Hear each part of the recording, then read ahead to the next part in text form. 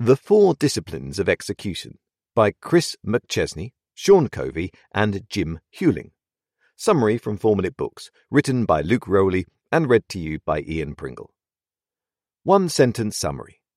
The Four Disciplines of Execution outlines the path that company leaders and individuals must follow to set the right goals and improve behavior to achieve success on a bigger long-term scale.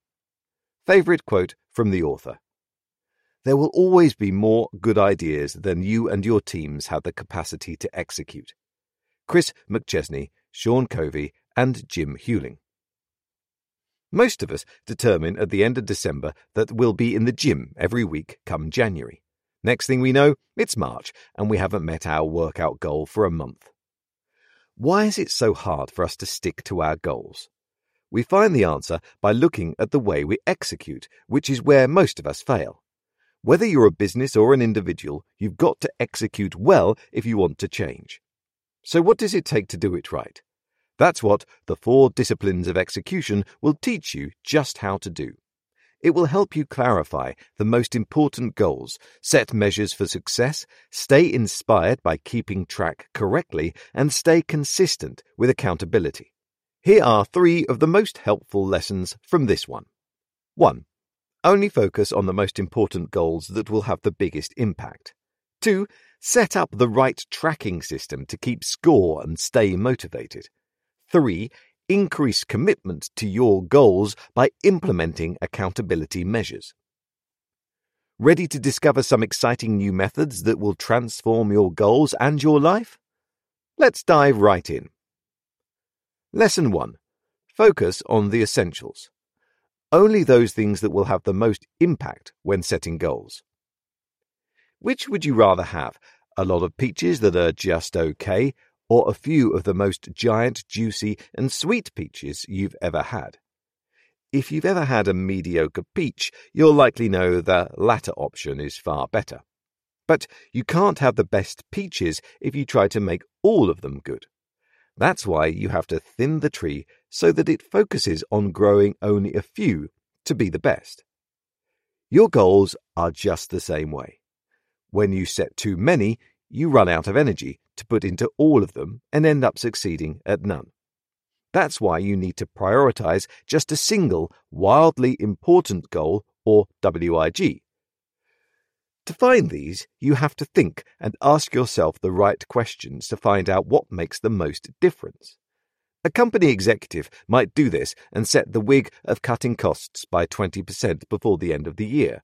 As a rule, make them specific and focus only on what has the biggest impact on success. If you can find a goal to set that will knock down many others you have, that's a great place to start. NASA's experience putting the first man on the moon is a perfect example of how powerful being specific is.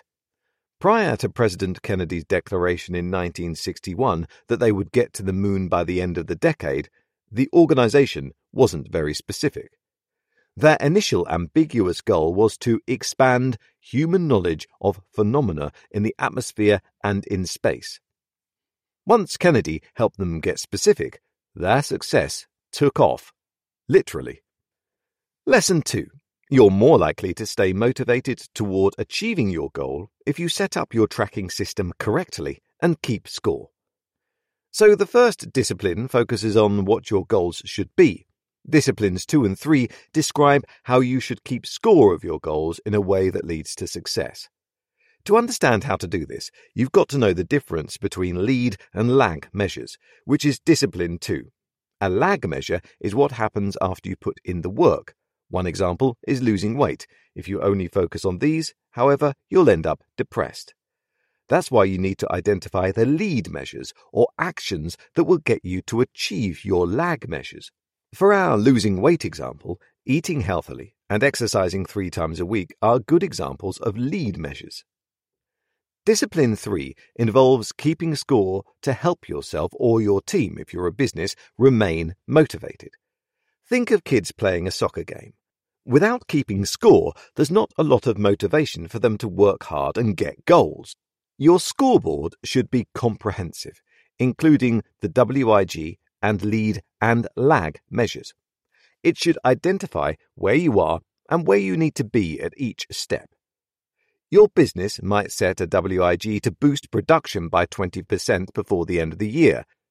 If it's already the end of August, you have 4 months left, so you'd need to increase production by 5% each month to meet your goal.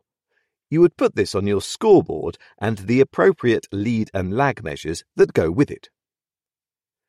Lesson 3. Accountability is the holy grail of following through with goals. This last discipline is a powerful one that is at the core of improving the execution process. It's also the best way to help yourself or your team commit to long-term goals. When you're accountable, you review your actions and declare what you accomplished or didn't. When your team or yourself as an individual become accountable to others, your chances for success skyrocket.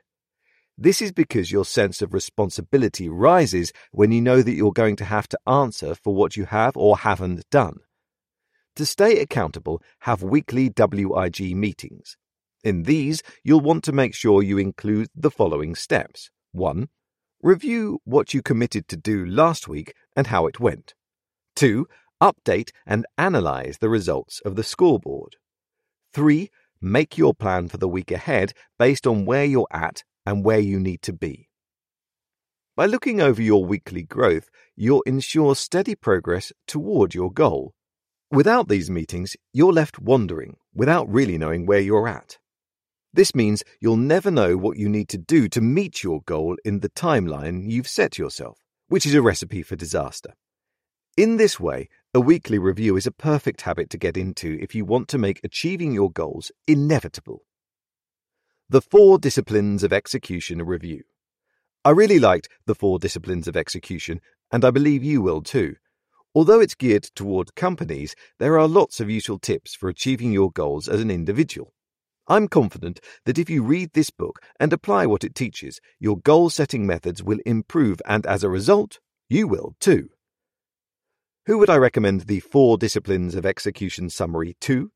The 58-year-old CEO who has a hard time helping his employees capture the company vision and worked toward it. The 27-year-old that has struggled with goal setting her whole life and wants to finally learn how to change. And anyone that would like to discover how to execute better in order to achieve their dreams.